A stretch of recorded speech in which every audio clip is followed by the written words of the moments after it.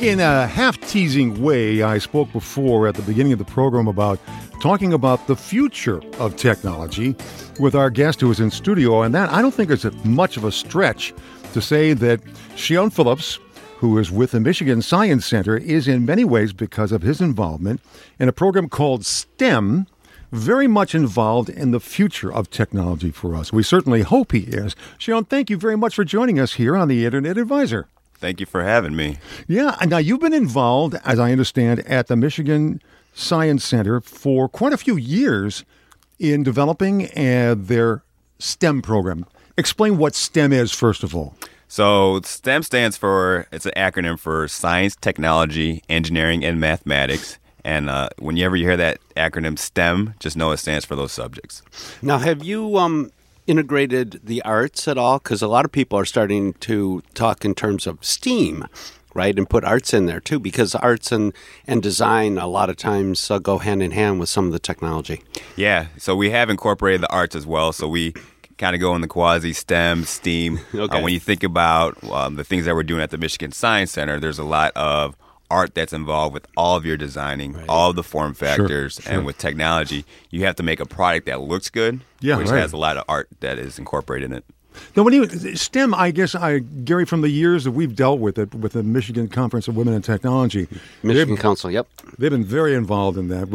I've identified it with women, with girls. Is that fair, or is that the direction that it's been mainly focused in? For pertaining to? For getting kids involved in science, technology, engineering, and math, that it's been primarily kind of to help girls get on board with I don't this. think so. We talked to a lot of the women, right, through the Michigan Council on Women in Technology. And they talk, because that's who they help, are young girls to stay involved in STEM. And there's a lot of boys that have been involved, but it's really very broad, non-gender, right? Well, I mean, so one of the things that we look at to do at the Science Center, and what our vision is that we want to empower and enrich all children and communities with STEM. Okay. So as you guys are talking, my background is actually in engineering, and in my classes, it's safe to say there weren't a lot of females that were in my classes, and women were lacking in our classes, which means that they're not going to pursue those different careers. So that my daughter and all of her friends thought that was a real good reason to be involved in STEM, right? Because there weren't many other girls there. Well, my son was involved with STEM up at the school system that he attended. That's right. And one of the benefits of that, of STEM, is the hands-on aspect of it. Because usually when if you have a child and they're sitting up there and you're just memorizing boring formulas and the math stuff, you have to make that, how does this apply in the real world type of thing. And that's where the engineering portion of it comes in. Then things start clicking together. When the kids start moving and motorizing their hands and they think and the creativity all together, that's when, the rockets start going off in their head and the excitement comes and the passion comes for the kids. How was that? Was that good? That was great.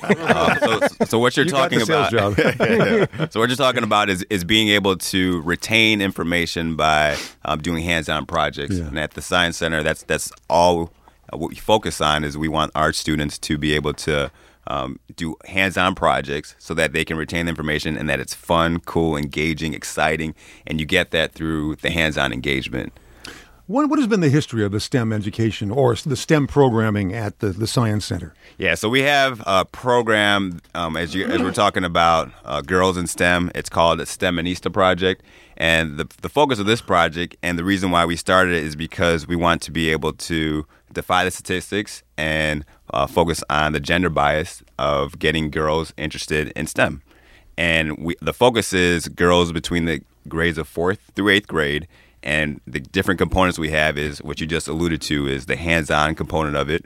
So each of the sessions, girls are creating a car, a robot. They're designing it. They're competing amongst each other. They're becoming comfortable in the different STEM disciplines because we're also incorporating role models to introduce them to what STEM's about in their profession. And that's usually the problem, isn't it? So many times there's a bias against, this may be too hard for a girl. This may be not, you should go into something else. And I know that and all too often when I was growing up, eons ago, that was true.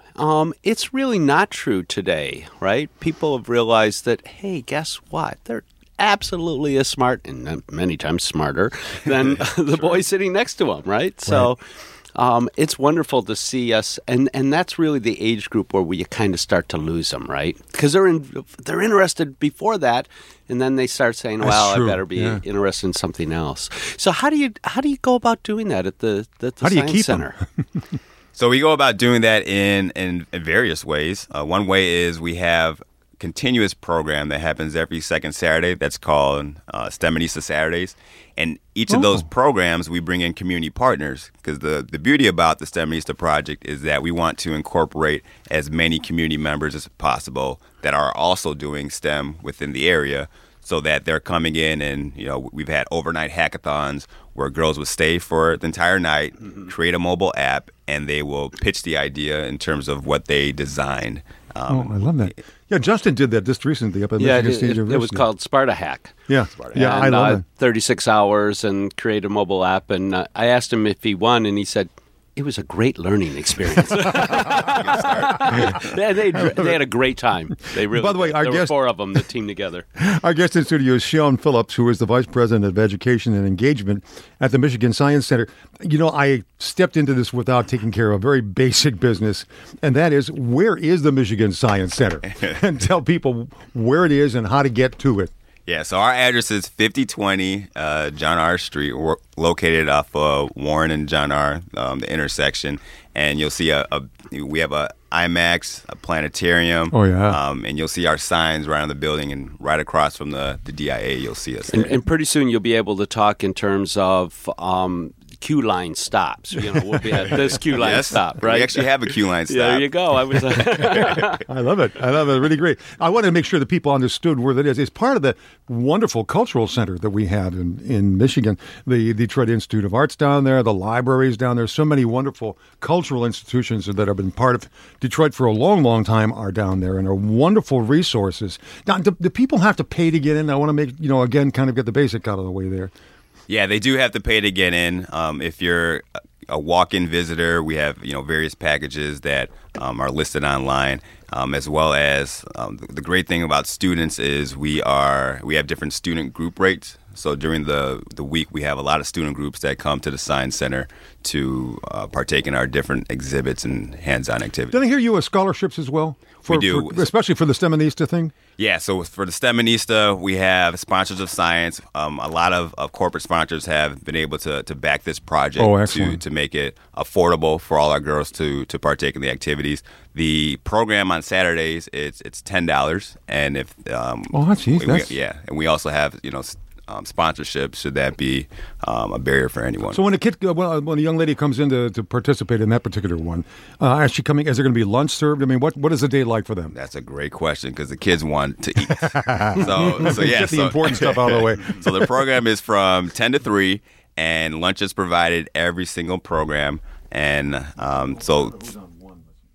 Go ahead. Yeah, so through that experience, they're able to, they start out from the program, they do some things in the Science Center, they build their project, they have lunch, and then the program concludes at 3 o'clock. What a deal! $10. And I'll bet they come back, right? Because they only can partake in a small sliver of what you actually do and have there.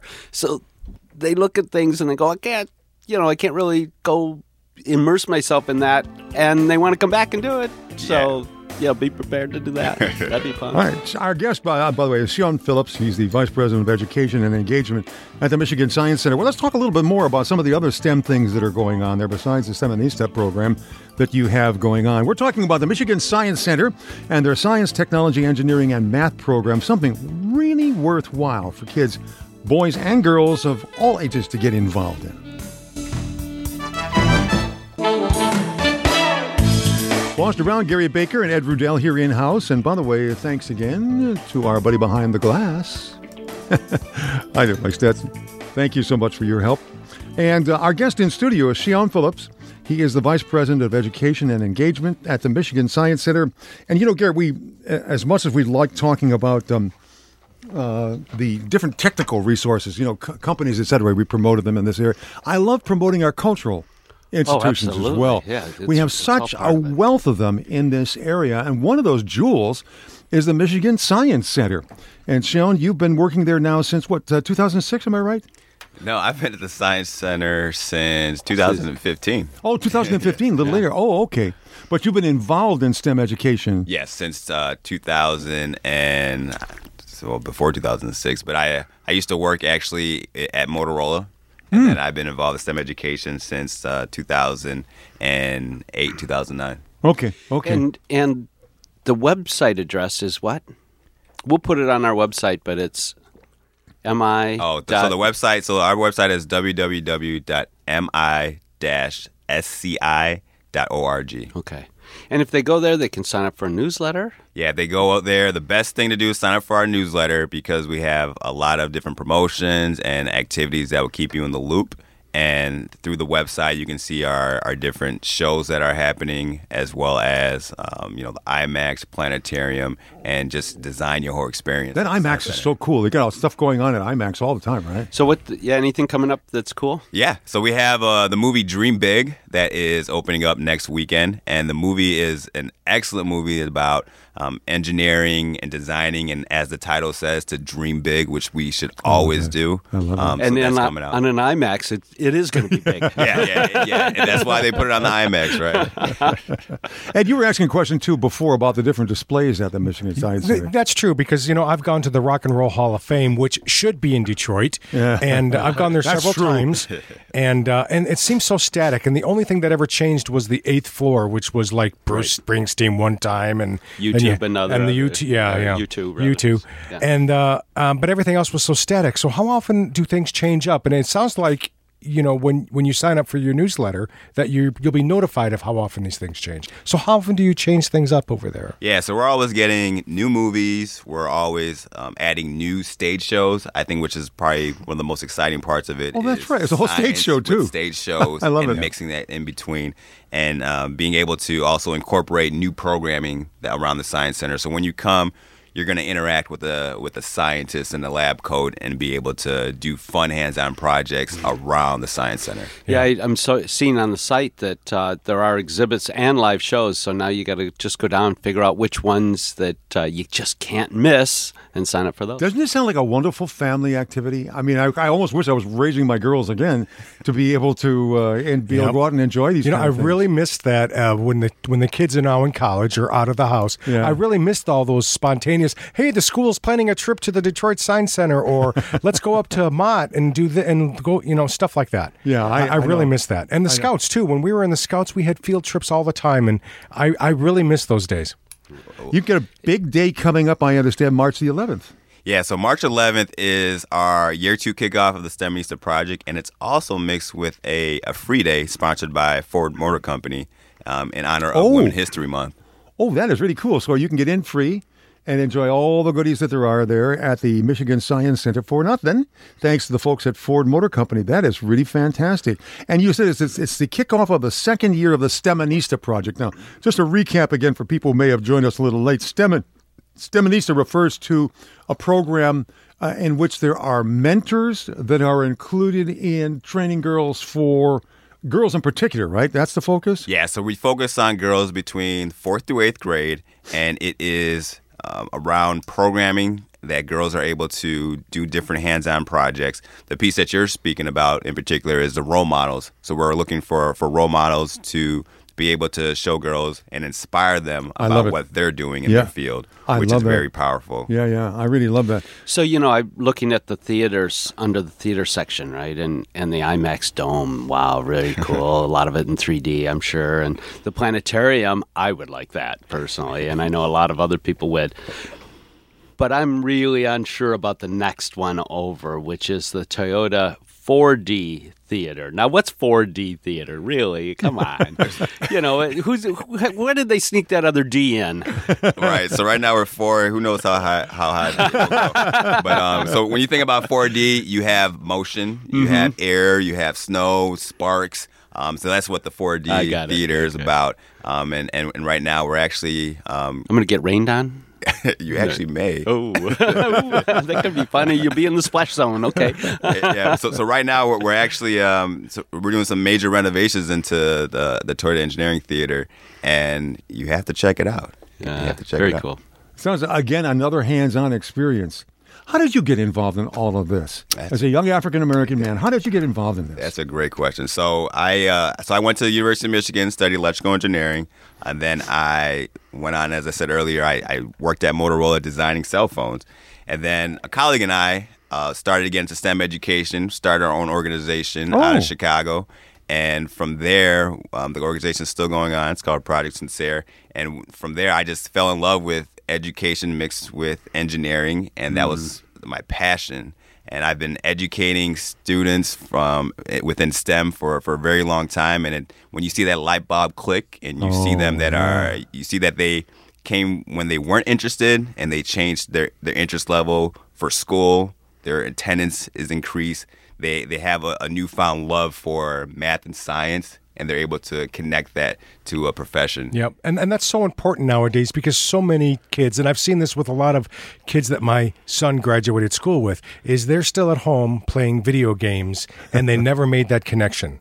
Yeah. Because they said they were going to come out and they wanted to go to college and program video games, and they're still at mom and dad's house living in the basement, and they never made that connection about turning their passion and into something. Never made the jump. Never made the jump. Yeah. Yep. So where did you grow up? I grew up in the western suburbs of Chicago. Okay. Yeah. And then came to Michigan. Came to Ann Arbor, and then I went back to Chicago, and then came back to Michigan, and here I am. Did you come to U of M for your degree? Yeah. Oh, in engineering. Yeah. The reason I asked you, by the way, before about being a young African-American man coming into this is maybe I'm wrong, but I'm imagining that some of the barriers to involvement are the same kind of ones that you see young women running into in terms of ceilings and limited possibilities and no, that's not for you kind of thing. Yes, and that is very true. So when you think about the classroom within college, there's not a lot of African-American men in there. There are not a lot of women that are in there as well. So we do have a similar, I would say, uphill battle in terms of being one of few in the classroom and being able to just be confident. And I think the supporting group in the cast that you are able to build yourself around is important, because the engineering is something that takes hard work and effort to get through. And I think for a student or a young kid to be able to connect that to them very early, because math and science are strong building blocks. Mm-hmm. And you need the foundation to continue to matriculate to all the way to college and so forth. We continue to hear, Gary, around here. I was just listening the other day to Mike Brennan's M Squared TechCast, and he was interviewing somebody who was talking about the fact that employers in this area are still crying out for labor. We absolutely are. There's not enough people that are skilled, that are trained to be involved in IT the way we need them to. Exactly. That's a desperate need, and you're at a cutting edge of that, Sean. Yes. An extremely important part of that is developing that labor pool by getting the kids at that age involved and interested in it as well. Do you see that growing? Yeah, I do see it. I do see it growing. I think there's a lot of work that needs to be done. As it is around the country, our science scores aren't strong. Yeah. And I think there needs to be more of a focus in the sciences to be able to increase those scores. And science is a topic that it's very interesting, but it also, it takes some work. It's demanding. Yeah, it's demanding. I see us, maybe I'm wrong on this, but I see us depending on these H-1 visas, way too much. You mean we haven't got people intelligent enough in our own country to be able to do that kind of thing? It's not intelligence, right? It's just having the opportunity and to be involved and to stay involved. Now, there's some attitude, but there's also it's hard. It's not terribly easy. Now, you got a lot of support around it. I know that my son is in the College of Engineering in computer science up at MSU. He gets a lot of hand-holding, right, to make sure that he's getting it, and everybody does up there, and in a lot of other places too. I don't know what your experience was. Were you in the You were in engineering, obviously, as a double E major. So, did you find that at Michigan too? Yeah, so I was in engineering, and I was able to be able to. I mean, I was always the one that loved math and science, and the fact that math and science was the key. Engineering is how I got connected. And they didn't have to work real hard at encouraging you. That's right. Sean Phillips, thanks so much for being with us and for all the work that you do at the Michigan Science Center. Folks, the website again is mi-sci.org.